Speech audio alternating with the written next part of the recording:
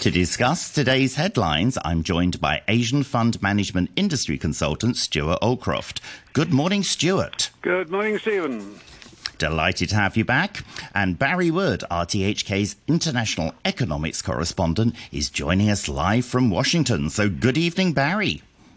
Yes, sir. Good evening and good morning to you, Stephen. That's it. Cover the bases. I was quite depressed after reading the pessimistic comments from the global bankers who are here in Hong Kong for the HKMA summit. Were you depressed too, Stewart?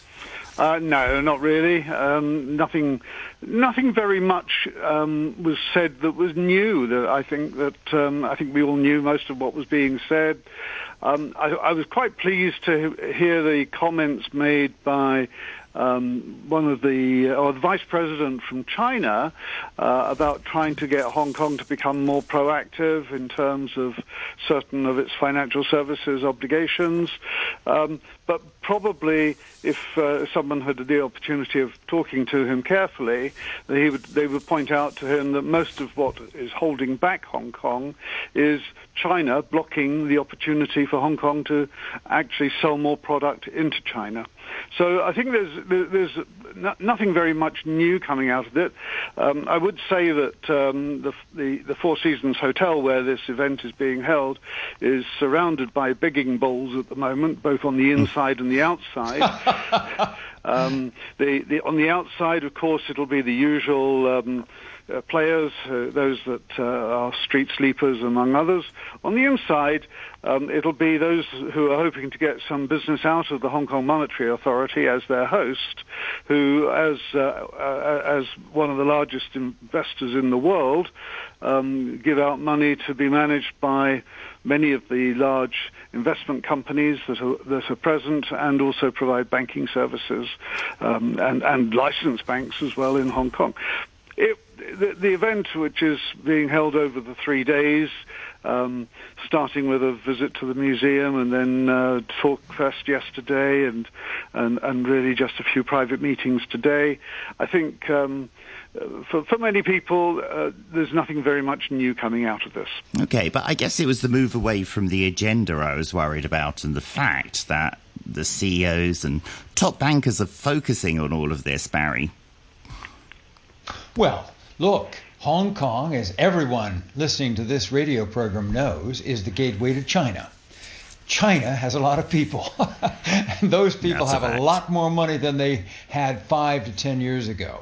So it's not surprising that the European and the American banks are very eager to tap into that market, as Stewart so rightly says. But no surprises. I think Stewart is obviously there. He knows what's happening. But this is a very important gathering. There's no doubt about that. The Hong Kong Monetary Authority has tremendous credibility worldwide. So there you are.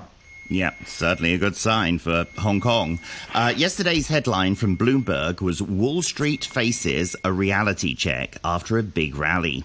Do you agree with that? And how would you see the reality check play out, Barry?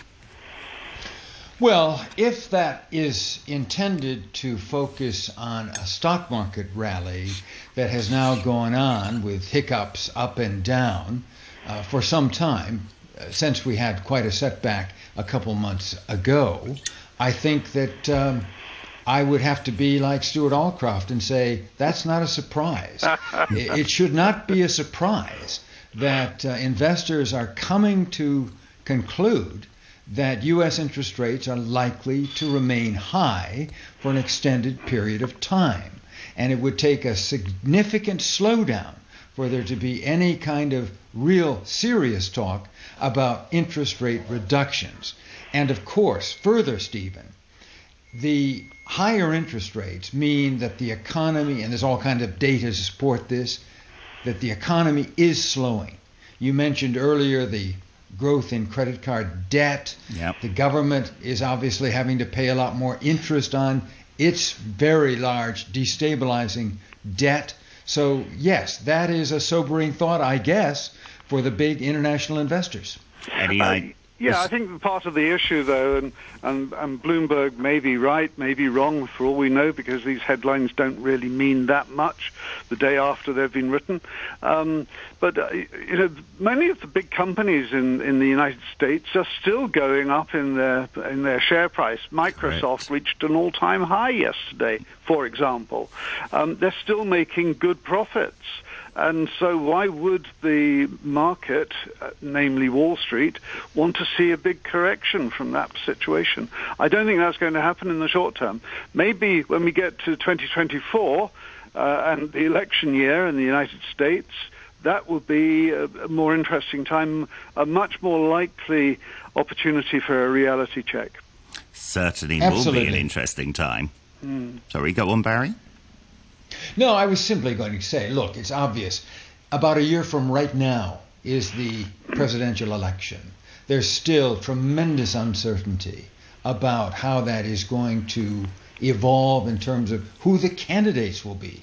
It's not certain that President Biden and former President Trump will be their party's nominees. It's likely, but not certain. So there's a lot of uncertainty. And let's not forget what is obvious before us, and yet markets seem absolutely unfazed by, are the wars in Ukraine, and most significantly now, the war in Gaza between Israel and Hamas. Yeah, and I remember on a previous show, Barry, you were forecasting that at least one of the candidates would change. So interesting to see how that plays out. But it's interesting that the Democrat policies seem to be quite popular, but Biden himself is not so popular. Why do you think that is, Barry? Well, I think most of all it is because he is increasingly perceived as a older man who's having some difficulty both in movement and sometimes even in speaking. I think it just has to do with age. Yeah. Because you're quite right. The economic policies are bearing positive fruit. There's nothing wrong. The United States economy has defied expectations of a slowdown thus far.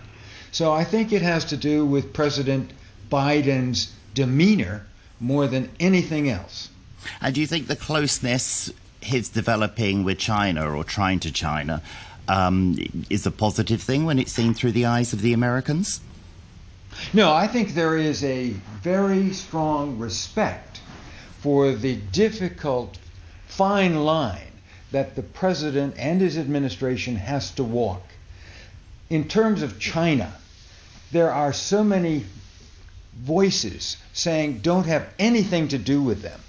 And at the same time, there are many voices saying, hold it, there's money to be made. We are dependent on China. They are dependent on us economically. We must have good relations. So I think there's respect for the fine line and the balance that the president has pursued, and we shall see over the next week if that can bear additional fruit when the two leaders meet in San Francisco.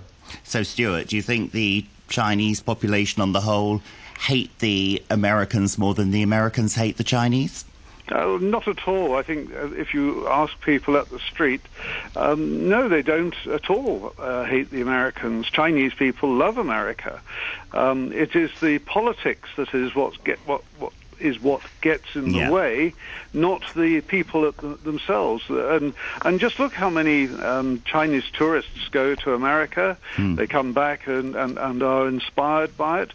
American tourists would love to spend more time in China, like many others from Europe too. So I don't think it's the people that is the problem. It is the politicians that are the problem. And as Barry has alluded to, there's a certain group of U.S. senators who probably have never been to China, but every time there is anything referring to China, yes. they will try to sort of get for themselves an element of publicity which they see as being a way in which they can get re-elected. Interesting. Anyway, I want to move on to WeWork now, because that's quite a headline, because it's succumbed to bankruptcy. WeWork, of course, is sponsored by SoftBank.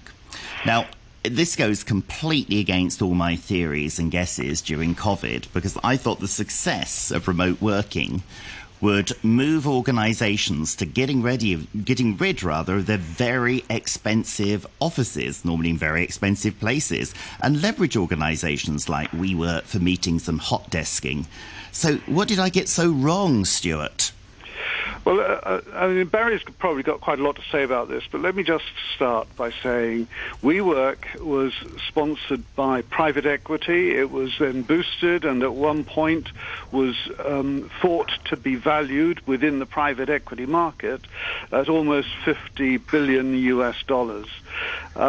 But it made major mistakes. Major mistakes were that it took out leases on office buildings, often in secondary locations, and then subleased the space on short-term leases to individual businesses. And then COVID came along, and many of those people started working from home rather than in rented office space, which was what WeWork was providing, and they discovered that working from home was not a bad idea in some instances, and saved them a significant amount of money. So WeWork got caught with the sort of the old banker's phrase, really. They borrowed short, lent long. They lent long by buying or taking in long-term leases, and borrowed short by having their leaseholders taking 1 or 2 year leases, and then with COVID they gave those up. So not a very good story. They have a lot of locations all around the world, but they've also faced a lot of competition. And if you wander around Hong Kong, you'll see there are many similar types of offices to those of WeWork, and that's probably true of most other cities. Barry? Okay, yes, Barry. Yeah, I think, Stephen, your concept, your presumption is correct. It was a great idea. And I think that what they came up with in 2010, and these two founders, the most important being Adam Newman, this was great. I mean, and at its peak, you had, 800 locations around the world. I mean, Europe, Russia, I don't know about China, but certainly, as you say, Hong Kong, it was everywhere. The problem was that Newman self-destructed. He just overreached. He paid himself too much money. He got into too much debt, as Stewart has outlined. This was unnecessary to fail as it so gloriously has now. And here you had, in 2019, he was finally forced out. And here was Masayoshi Son and SoftBank as a rescue, but even they could not dig out from this pile of debt. It shows that an entrepreneurial idea is really dependent on its founder. And if the founder then is seen to be corrupt and forced out, that damages the brand. Well, Barry and Stewart, thank you very much for yet another interesting chat today. Really appreciate it.